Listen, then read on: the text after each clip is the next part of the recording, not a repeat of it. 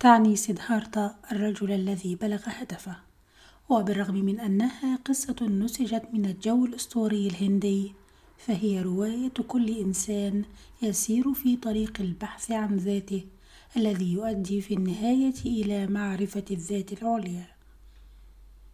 إنها قصة البطولة الروحية، ينتقل البطل فيها من طائفة إلى أخرى، متجاوزا كل التعاليم والمذاهب المختلفة، لتكون له تجربته الخاصة في الوصول إلى الحقيقة.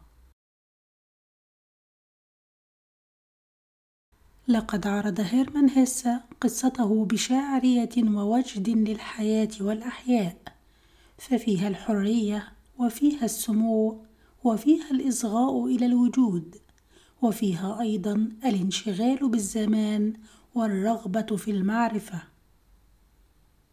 إن سيدهارتا هو ذلك الإنسان الذي بدأ يحب الحكمة وانتهى بحكمة الحب.